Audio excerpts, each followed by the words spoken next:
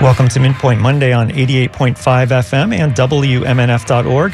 I'm Sean Canan. Today on Midpoint, we're going to talk with an advocate for immigrants who can describe what she saw at the Homestead Detention Center under the Trump administration and also what she's concerned about today on the U.S.-Mexico border. Last week, we did not take any phone calls, so today I will save some time for your comments later on in the show by phone, text, and email. You can text and email now, dj@WMNF.org, or text 813-433-0885. So please sign your name if you do end up texting us. Joining us live by Zoom right now is Marina Welch. I spoke with her a couple of years ago about what she saw at the Trump administration's Homestead Detention Camp for migrant children. She's affiliated with a group called the Overground Railroad. We'll find out what that is later on. Welcome back to WMNF, Marina. Thank you, Sean. Thank you. I'm so glad to be here. Yeah, I'm really glad you can join us. Over the weekend, the Associated Press reported that more than 16,000 unaccompanied migrant children were in government custody. That includes about 5,000 in substandard Customs and Border Protection facilities. So tell us what we know about why there are so many migrants, especially kids, crossing the U.S.-Mexico border right now. Well, first off, we know that Biden ended MPP when he took office.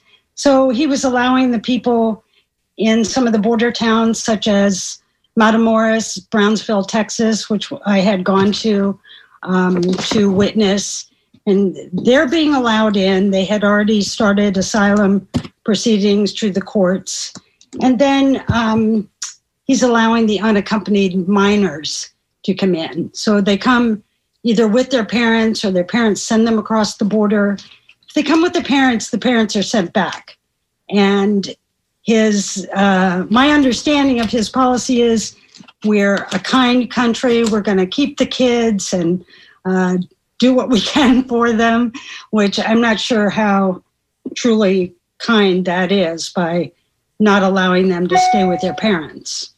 The code is defined as unaccompanied minor as a child who is without a biological mother or father. And yet most of these children, if they are sent over by their parents or the parents are sent back, they have family here. They have a phone number written on their arm in magic marker, and they're supposed to be able to call and get in touch with their family.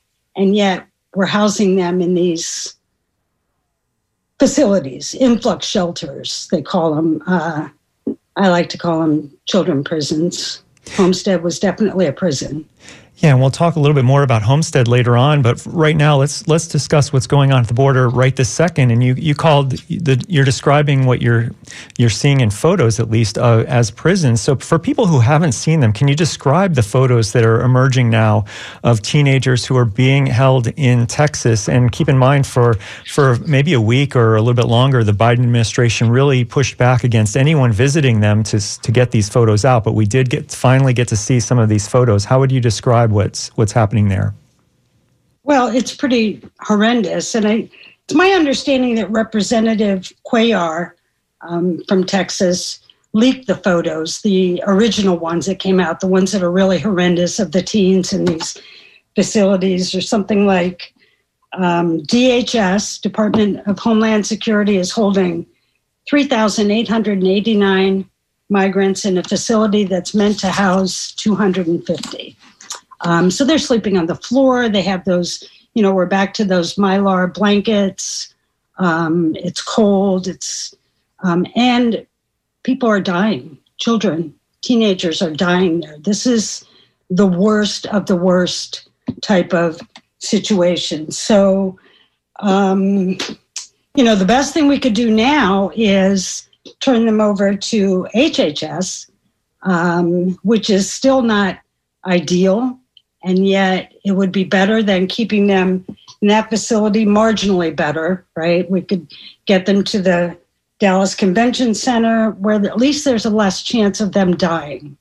And then from there, work on the process of getting them to the families. That's the goal. I mean, that's my goal, the groups I work with goal. We want to see these children get to their families, not be housed in any kind of facility, Carrizo Springs, is open in Texas. They're opening a second one. The administration is looking at former military installations, several of them, to house families or just the children. It's so unnecessary. It's so unnecessary when they have family or sponsors willing to take them in. Our guest is Marina Welch. She's an advocate for migrants and is part of a group called the Overground Railroad. This is WMNF's Midpoint Monday on 88.5 FM and on the WMNF app. I'm Sean Canan, and one of the reasons that I think that the Biden administration is maybe not reuniting these families together as quickly as possible is because there's this push from Republicans especially that's very critical of the Biden administration, and they say that the whole reason that there is this influx of migration is because Biden has opened the borders, and that message has gotten out there. I don't know if that's not the message I hear when I hear Joe Biden at a press conference. He says the border is not open, but I think that he's trying to push back against that messaging. So what are your thoughts about what could be done better to, I know it's kind of a seasonal migration. Almost every spring there's a big influx of migration, but is there anything that we can do that would slow the tide of migration? Slow the tide. Well, that I'm not sure that we could slow the tide. I mean, there's so many reasons that this happens, right? So there's climate change, and there's poverty, and there's political unrest, and we're seeing an influx of Haitians who have walked from Brazil to the Mexican border because Brazil's economy collapsed, and they had gone there after the hurricane of 2010 and did well for years, but then things changed in Brazil, so they're sitting at the border. What the solution is not a simple one, right? To stop people from coming. Why do we want to stop them from coming? Migration is a part of our history, and seeking asylum is legal, and we have room. You know what? The United States has room, and we have the ability to care for people, right? I mean, we have the money, not me, probably not most people listening, but there is a tremendous amount of money in this country that could help in many ways, right? The countries that need it, the people that are coming, we have the ability to help. And, Mayorkas announced last week, don't come, the border is closed. That message was read to the consulate in Haiti, and yet they say, well, the children can come. We'll take your children, but we won't take you. There's nothing kind about that, nothing kind or humane about that kind of thing. And a lot of my interest has been with what is happening to the children, especially. According to the Associated Press, the U.S. Border Patrol have encountered 5,000 migrants per day during the month of March, and many of them are crossing at the Rio Grande Valley of a town called Roma in Texas. The AP says there are more crossings here because the river is narrow, but it's also swift there, and because Trump's partial wall has been built at a previously popular crossing site. I don't know the relation of Roma to Matamoros, which is where you said you visited, but having been at the border, what can you just say in general about the border, about how dangerous it is on either side, and how dangerous it is to cross the river? Well, I don't know about that area either, just Matamoros, because I had been there. And, at times we were there, the river seemed calm, and it looked like, it would be possible. It's fairly wide, but possible to get across.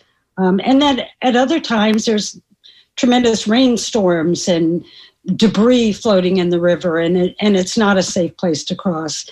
And also, these border towns are known for the criminal element, for murder and rape and all kinds of other things there, too. So there's nothing safe about staying in a border town, and yet people know that, and they come and they wait, and they because where they're coming from is not safe either. So they need to do something and try to get to a place that they think will be better. And it would be better. It would definitely be better. Our guest is Marina Welch. She's an advocate for migrants and is part of a group called the Overground Railroad. It's 12:16 in the afternoon. You're listening to WMNF's Midpoint Monday on 88.5 FM and on WMNF.org. I'm Sean Canan. About 450 to 500 children per day are traveling alone and are separated by the U.S. Border Protection who encounters them. Then they're supposed to be held for no longer than 72 hours. Why is there that 72-hour limit? And what do we know about the reality, though, of how long kids are actually being detained now at the Dallas Convention Center? I'm not clear on how long they're being detained. The 72 hours came out of a law. The name escapes me right now. And but it came out of a law that said that's what would be done. But I know history has shown that that has not been held true. I mean, kids were held at Homestead for months and months, up to a year. I think at the Dallas Convention Center, I'm not sure how long they're holding them or where they're even taking them from now. One thing I do know, I just got a notice that there are children and families who are being told they're going to El Paso and then on to Annunciation House and are being put on planes and shipped to Juarez, Mexico. And after being lied to and told that's where they were going, they're shipping them right out of the country. It's easier to expel than to deport. There is a difference. And they expel them, of course, they come back to the border and they keep coming back and we keep expelling them. And, I wanted to say something. I hope this is okay, but I just want to say that, why are we even holding these children? And as I said, unaccompanied minor is one who is without a biological mother or father. And you may already know this, John, but 4 weeks ago, my daughter, who is struggling right now, sent her 11-year-old son to stay with my husband and I for a few months.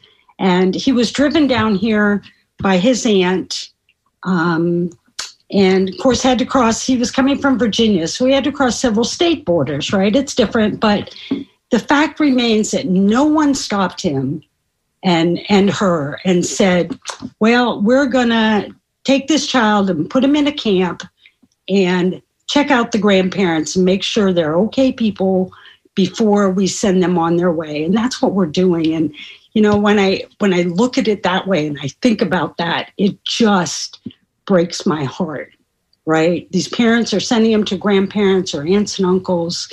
And we, the great American savior, is saying, well, we're going to check them out. We're going to find out if these people are good enough, if they're stable. And you know what? They are. In general, we already know they are. Our guest is Marina Welch. She's an advocate for migrants and is part of a group called the Overground Railroad. This is WMNF's Midpoint Monday on 88.5 FM and WMNF.org. 2 years ago, during the Trump administration, you traveled to the Homestead Detention Center for Migrant Children in South Florida. We spoke to you then, but why don't you remind people why you went there and what you saw at Homestead in South Florida? Sure. So I had seen on a Facebook post from a friend in the Miami area that people were witnessing, where you go and you observe and you see and you tell the story of what's going on. So they were witnessing at the Homestead Influx Center, the child prison camp. And this was going on it had been going on for a couple of weeks. And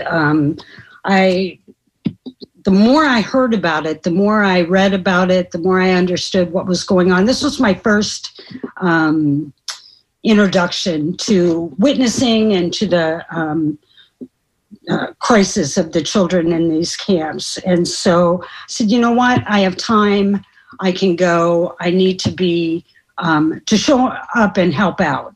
So I went down there. I actually made 4 trips to Homestead before it closed. And we had people showing up there every day. And we would stand on ladders because they had taken the chain link fence and put up this green mesh in front of it so you couldn't see through the fence anymore and see the children. So then we brought in step ladders and we stood on ladders and we held up huge hearts so that they could see that we were thinking and caring about them and what was going on. And we were aware that they were there. We wanted them to know that.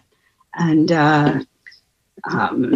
so, and like I said earlier, some of those children were there for months and even close to a year. And when they would turn 18, they would be taken to the local jail and held there, right? They were no longer minors, so then they could be jailed. Even though this was a jail too. The kids were allowed outside, maybe 15 or 20 minutes to play. They were marched around like prisoners with guards, the front and back. They didn't have weapons, but they were guards, right? They were watching them. They wouldn't let them near the fence because they might jump the fence or climb it. If you're being held against your will, if you can't leave and the doors are locked, it's a prison. It's, as simple as that. And, so... Well, recently the Biden administration was floating the idea of reopening the Homestead Detention Center. What do we know about how that plan has developed and whether they were serious about it or whether it might have actually come to fruition and then just they changed their minds? What happened there? Well, I'll tell you, it's not for sure that they're not going to open it. Nothing's been said for sure. And I lean towards believing they came up with that announcement to stop the witnesses from being there because we've set up a new program of witnesses who have been there when they started moving equipment and things in. The witnesses showed up again and they were there every day and they're watching and seeing what's going on. And all of a sudden the green screens came up around the fence again and people running around in golf carts, with badges and deliveries being made. And so they're still there. The witnesses are still there. They're just doing 3 days a week right now, waiting to see what will happen. I'll tell you, on Friday, there were a number of deliveries made this past Friday, and we haven't heard anything more about it not opening. So with activity continuing, I think that they could very well use it. I mean, you mentioned the sheer numbers of people coming in, and they could very well use it again. It will be, again, a for-profit child prison where they're charging taxpayers $750 a day to house a child. And, so... I don't know. Well, certainly keep us posted if you hear of anything of if that does start to get used. Absolutely. I'll be back down there if it's looking like it. Our guest is Marina Welch. She's an advocate for migrants. She's part of a group called the Overground Railroad. You're listening to WMNF's Midpoint Monday on 88.5 FM and the WMNF app. It's 12:25 in the afternoon. I'm Sean Canan. According to the Associated Press, families who cross the border together are allowed to stay in the U.S. at least temporarily, but because of a public health order issued at the start of the pandemic, nearly all single adults, and the AP counted this as about 2,200 a day during March, single adults are being expelled from the country by the Biden administration, even people who are trying to claim asylum. Is that even legal? Well, the public health law is Title 42, and that was put in place by Trump in March of last year under the auspices that would further protect us from bringing more disease to us. It is, probably the worst part of this whole situation right now, and the first thing or the very next thing, because MPP was the first, but the very next thing that needs to be stopped is to eliminate Title 42. And it's also affecting families, not just single adults, but it is single adults in general. So is it legal? Well, it's a law, it's a health law, so probably, but it is probably the most wrong one that we have right now. We could easily, there's the migrants don't have more coronavirus than we as Americans do, right? We're one of the most in the world country that has coronavirus. So the migrants aren't bringing it in. They are tested when they cross the border, and as they get cleared, then they're allowed to seek asylum, move on to where they're going to go. So they're housed, and actually there was quite a number that were released today after clearing their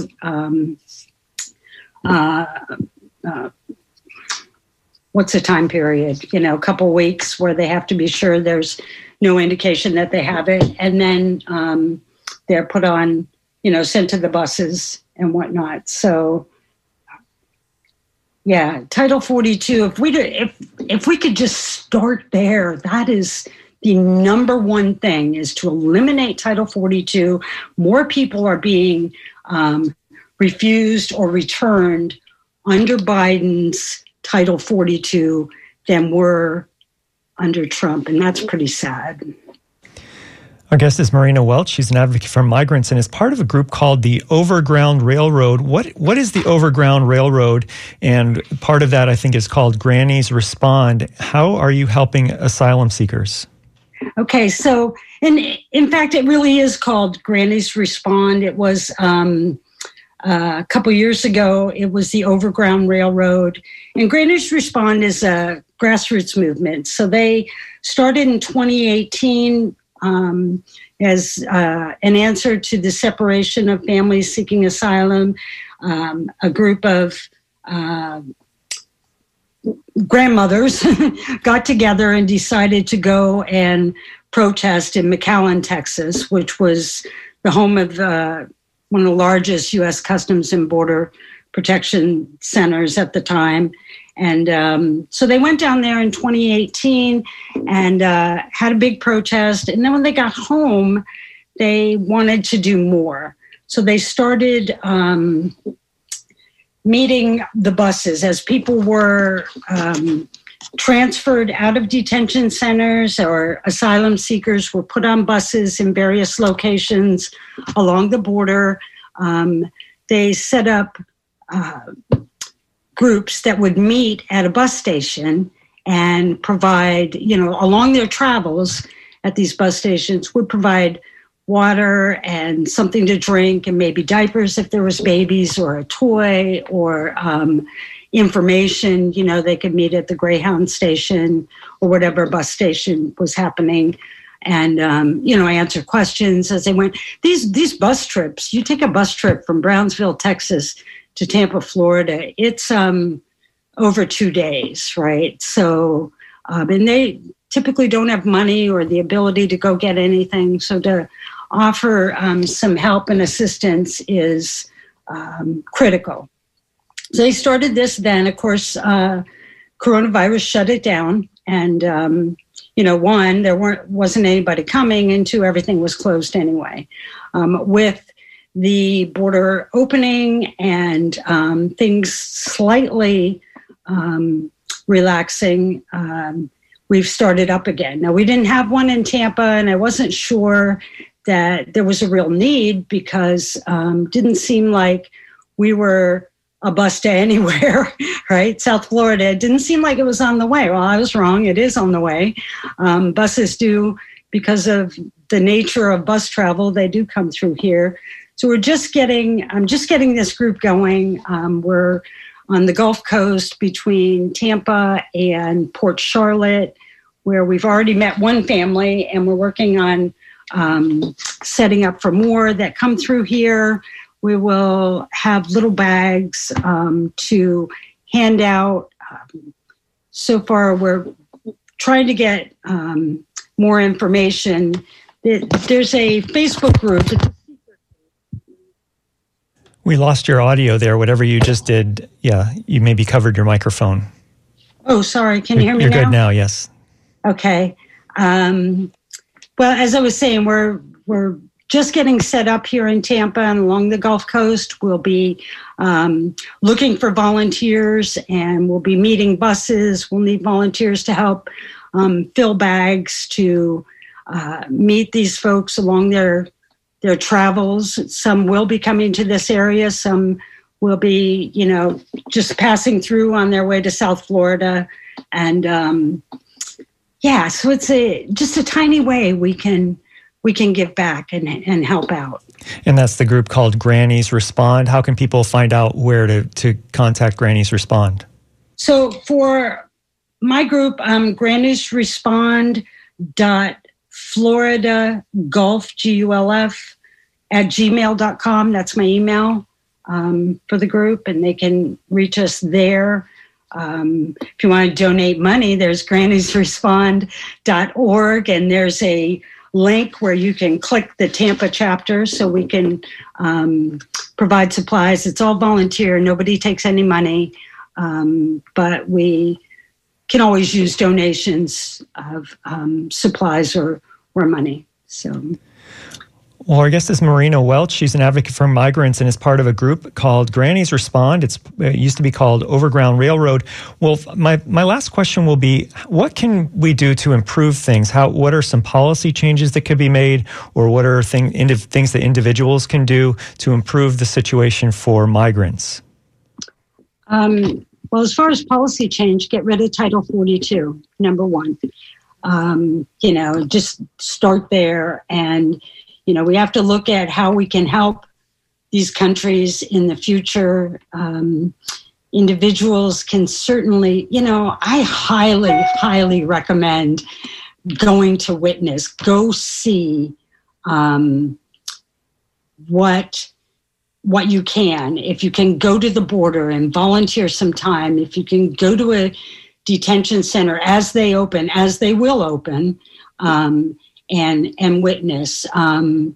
Volunteer with something like Grannies Respond, or your church group, or write letters, write to the administration and let them know that Title 42 needs to be rescinded. What else? I guess that's, and keep watching, stay aware of what's happening here. These are human beings. Well, Marina, thank you so much for coming on WMNF's Midpoint. I appreciate you coming on. Sure. Thank you, Sean. I was glad to do it. Yeah, thank you so much. Marina Welch is an advocate for migrants. She's part of a group called Overground Railroad and Grannies Respond. You're listening to WMNF's Midpoint Monday on 88.5 FM on the WMNF app. I'm Sean Canan. We're going to take your calls and phone and emails right now. You can email us at dj@wmnf.org. You can text 813-433-0885, or you can give us a call at 813-239-9663. We'll be right back after about a 45-second music break. Here's a little bit of Brandi Carlile singing a John Prine song.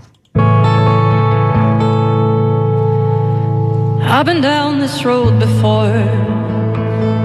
I remember every tree, every single blade of grass holds a special place for me. I remember every town and every hotel room and every song I ever sang, and a guitar at a tune. I remember everything, things I can't forget. The way you turned and smiled on me on the night that we first met. Well, that's Brandi Carlile singing the John Prine song, I Remember Everything. She sang that at the Grammys a few weeks ago. You're listening to 88.5 FM, WMNF Tampa. This is WMNF.org.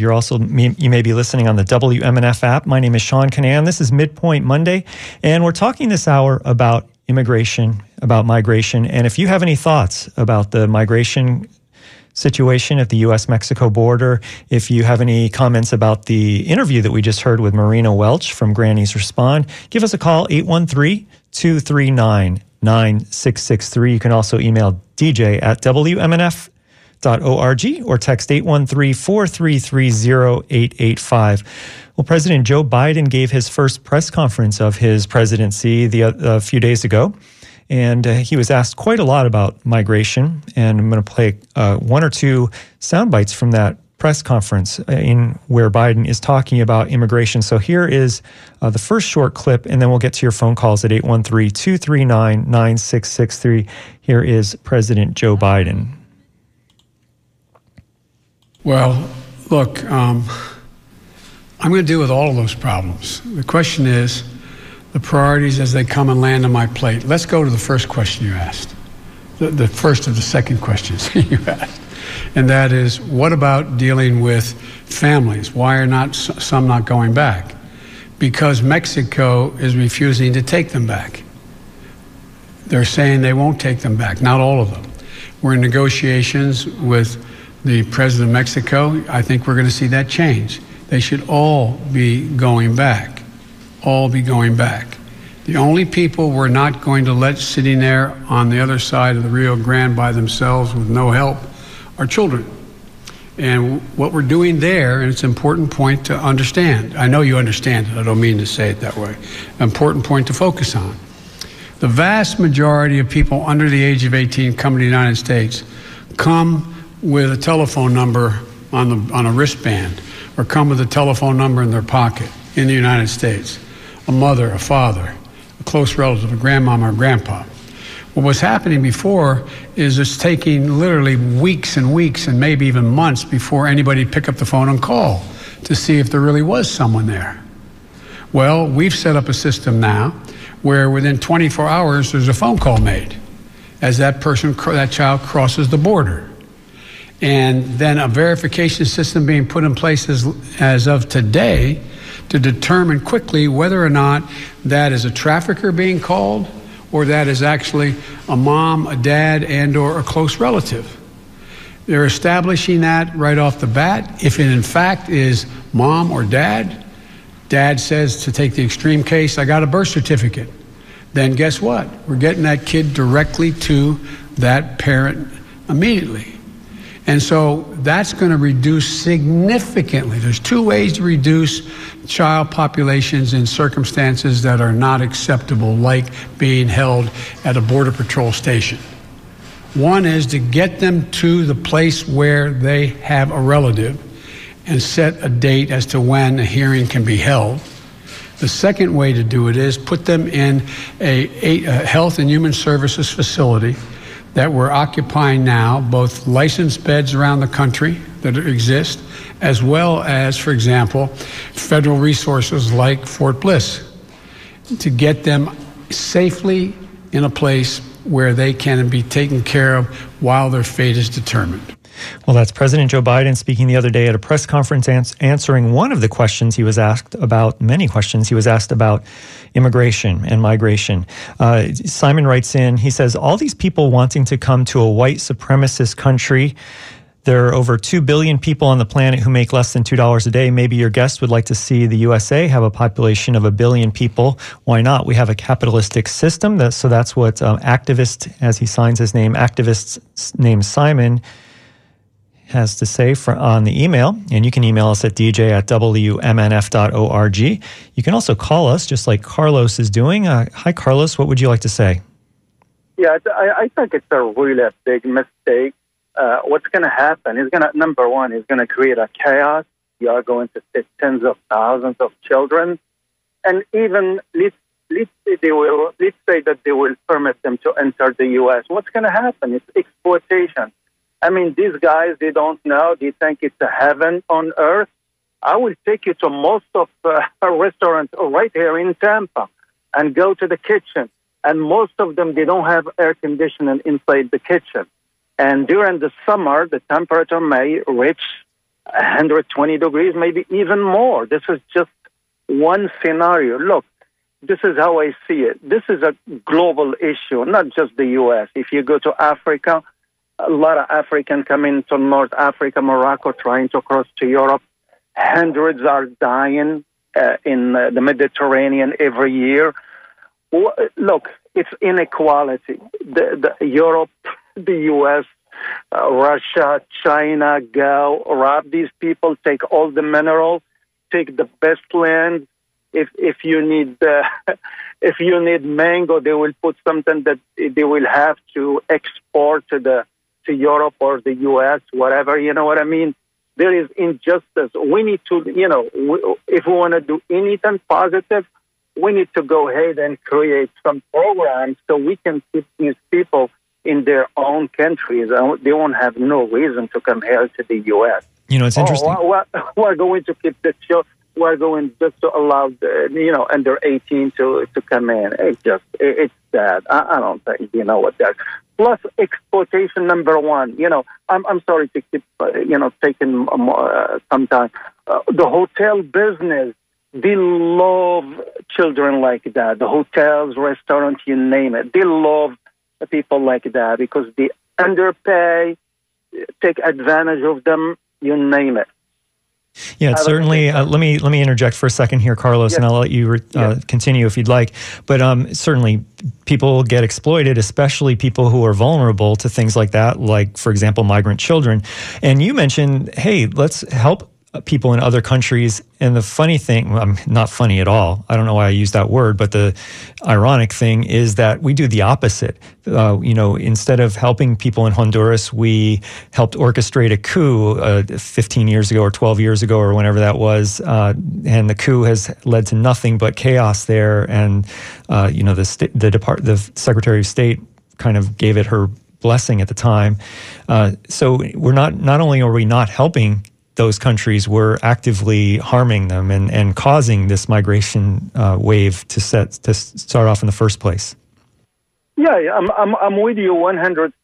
Absolutely, because when the U.S. and Europe and Russia and China, when we go abroad, we don't go to to invest wherever and create economy. Well, all we do, we go there for cheap labor and abuse them. You know what I mean? Just like those clothing companies in Central America and even in China itself, you know what I mean? All we go there for exploitation and, cap as much money as you can, basically, and that's all it's boiling to. And I'm with you. Yeah, I wish we can go ahead and create programs so everyone, African can stay in Africa and work in Africa, and same thing for Central American and South America, but sadly, none of that is happening. So, as I said, the hotels, businesses, and restaurants, they love them. They love them. Yeah, I'm going to move on, Carlos. I appreciate your call. Thank you so much for calling in. And we're going to go in just a second to Stephen in St. Petersburg. But I have to say this because I've already noticed our first three people are now all males. I'd really like to hear from some women on this issue. If you have an opinion, give us a call, 813-239-9663. You can also email us at dj@wmnf.org or text 813-433-0885. It's 12:45 in the afternoon. You're listening to 88.5 FM, WMNF Tampa, and we are talking right now about the migration situation. There's a pretty big influx right now. It's kind of a seasonal influx of migrants at the U.S.-Mexico border. And that's one of the things we're talking about and what are some solutions. So give us a call, 813-239-9663. You're listening to WMNF's Midpoint Monday. Stephen in St. Petersburg, you're on the air. What would you like to say? Hey, how you doing today? Doing great. This goes back to the Reagan administration of what they did to the South American countries, propping up dictators and suppressive governments, why people were fleeing north, and it continues to this day.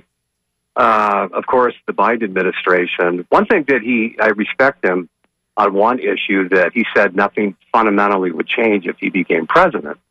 That's about the only honest thing the guy has said, because nothing has changed. No $15 an hour minimum wage, no maternal leave for working people, single women, no college debt relief, no Medicare for all, of course. And they call it Nicholas facilities down there instead of Nicholas cages, where the Obama administration with Uncle Joe there deported more people than any administration in the history of the United States. So you got a mess. And we got a mess, domestically here with the situation with the COVID-19. We should have got $2,000. We didn't get that. So listening to him, when you listen to him on every word in one of his speeches, it sounds like a downtrodden, tired man, broken, that has absolutely no idea what to do or how to do it. All right, wrap it up, Stephen, please. Oh, okay.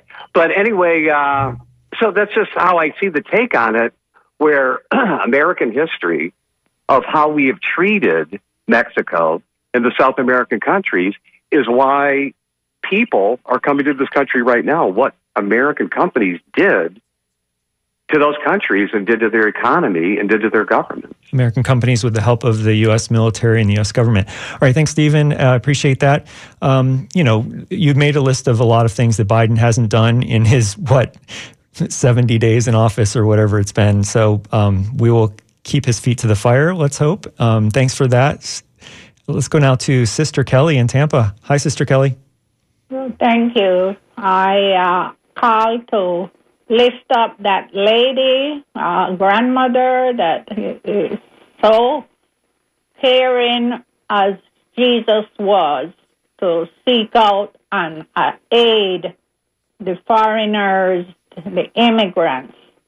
And we have the Cold War going. We have had the Cold War going, and all the South and Central America company have felt the abuse of Cold War.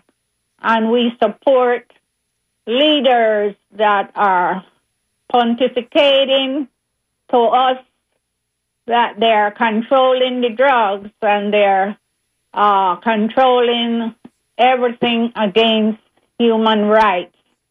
And we support these bases around the world. And that is one of our major problems. And I wish everyone will write our president. I think he's doing a lot compared to the weeks that he's up there. But we need to support him and advise about what could be done, what can be done, and to remove this Cold War mentality.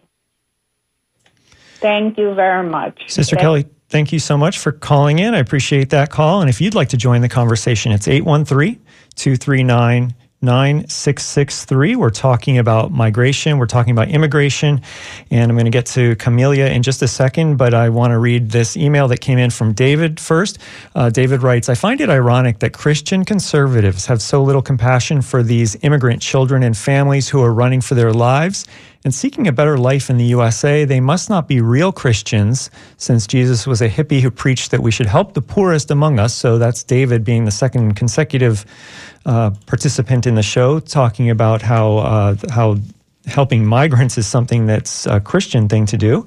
813-239-9663. It's 12:50 in the afternoon. This is WMNF's Midpoint Monday. We're talking about migration, and joining us on the phone is a caller, Camellia from Clearwater. Did I get your name right? You did. It's Camellia. Hi, darling. I wanted to say something, and a while back I had actually made a bit of a audio post on my SoundCloud about it. We live in a nation of kings. Even I'm one of the nation's poorest citizens. Right now, I'm lucky I make $15 an hour. But there was a time when it was all I could do to feed my family. I was a single mom, but I had a television in every room because all I had to do was go out and shop on the curbs of America. And I still do it to this day. I go out on my trash nights and I find things that people are discarding, and I donate it to people in need. So we live in a nation of kings. Who wouldn't want to come here?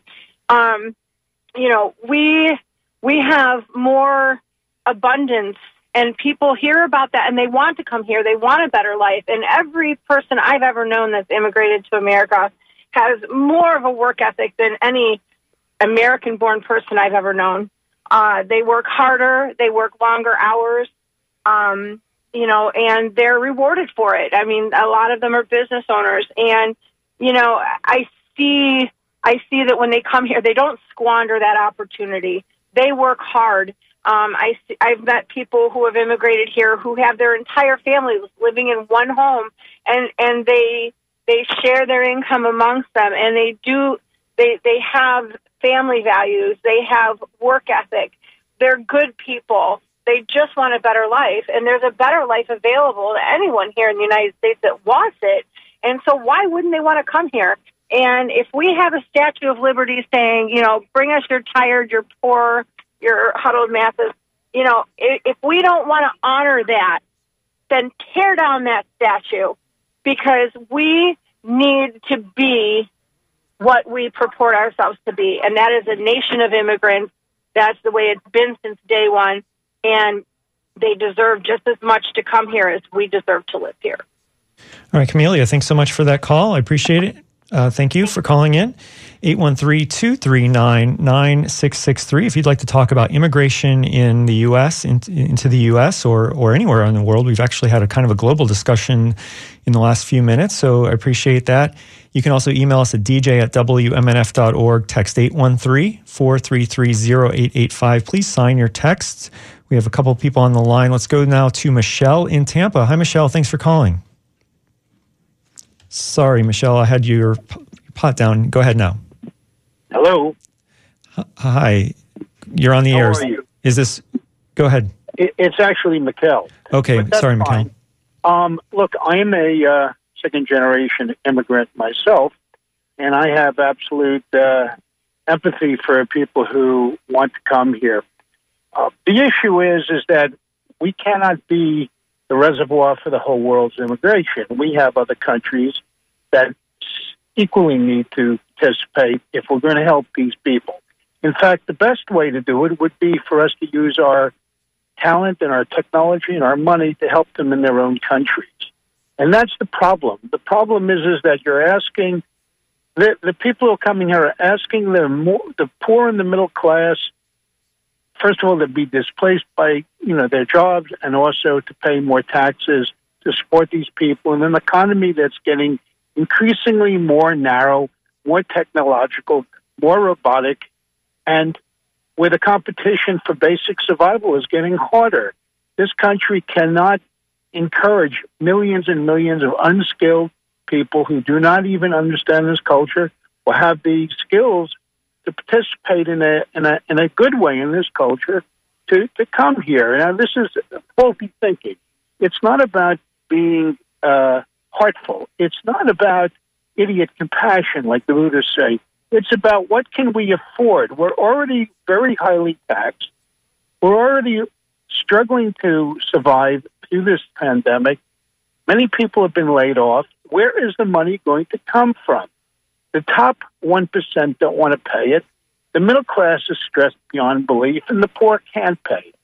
So is it fair to people who are here, blacks and Latinos, to have their jobs competed against by people who are willing to work beyond the books, under the books, for half the amount of money?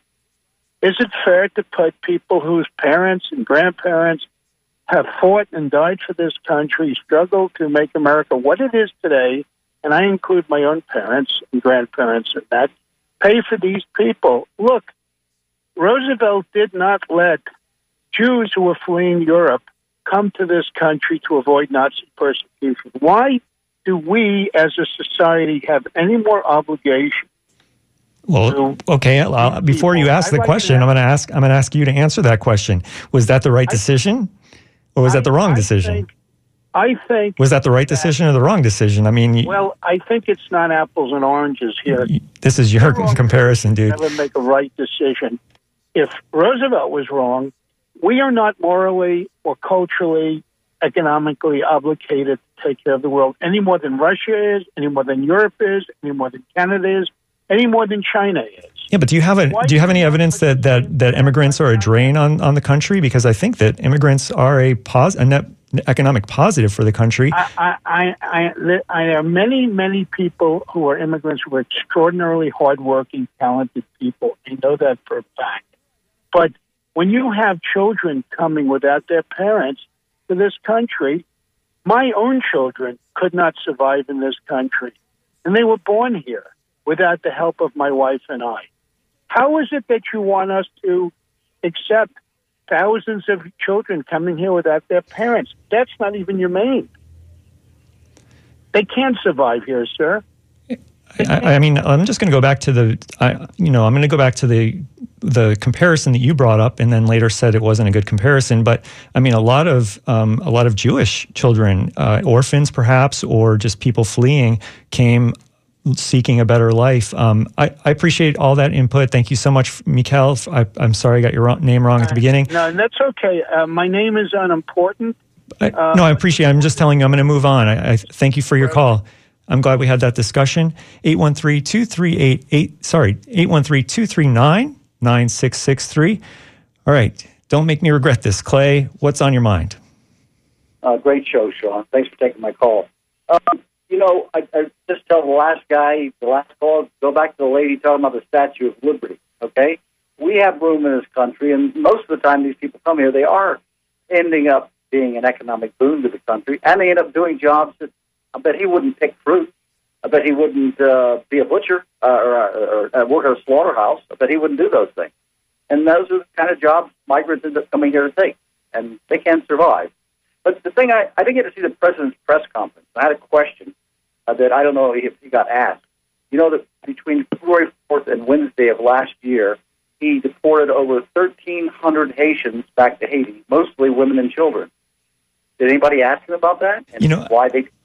I think Haiti came up, and I don't remember the answer to that. I apologize. Okay, why don't you tell us what your point is then about that? Yeah, well, thought we weren't going to do any more deportations, and why pick on the Haitians, and why women and children, and why send them back to a house on fire? That country is in turmoil. They even sent back a man who was born here in the United States to Haitian parents who'd never been to Haiti in his life. His first time going back there. That makes no sense, especially when he told us he wasn't going to do those things. Yeah, sending people back to Haiti, I agree. Clay, I'm going to cut you off because I want to get to one more phone call from Kelly in St. Petersburg, but I think everyone can agree that that's kind of a silly thing to do. Kelly in St. Pete, you're on the air. Can you make your point quickly? Hey, yes. I just want to say that I realize that how people feel about the influx of people coming from other countries. But this has been going on over 100 and some years, 200 years. I mean, we're all from somewhere else. And furthermore, I just want to bring up a point about the people, Hispanic workers. Okay, I've worked in construction for 35 years, and we could not find any people to help us to build those buildings. Those guys were hanging. We call them rod busters. We call them everything. They build blocks. They were up on 30 stories up, hanging from a lifeline. And if it wasn't for those people, half of your high rises and half the stuff you have, you wouldn't have. All right, Kelly, thanks so much for ending the show. I appreciate that. I want to thank Frank Knox, and I want to thank our engineer, Alvaro Montealegre. I'm Sean Canan. Tomorrow at noon, your hero, Mark Bureau, will host Midpoint Tuesday. Stay tuned now for Latino 54. That's coming up after NPR headlines. Or if you want to continue to listen to news and public affairs, you can switch over to our HD3 stream, The Source, WMNF.org, or on the WMNF app. You can listen to HD3, The Source, and you'll hear the second hour of the Tom Hartman Show live.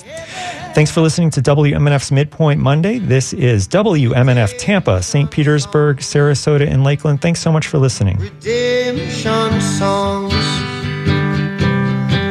Emancipate yourselves from mental slavery. None but ourselves can free our minds.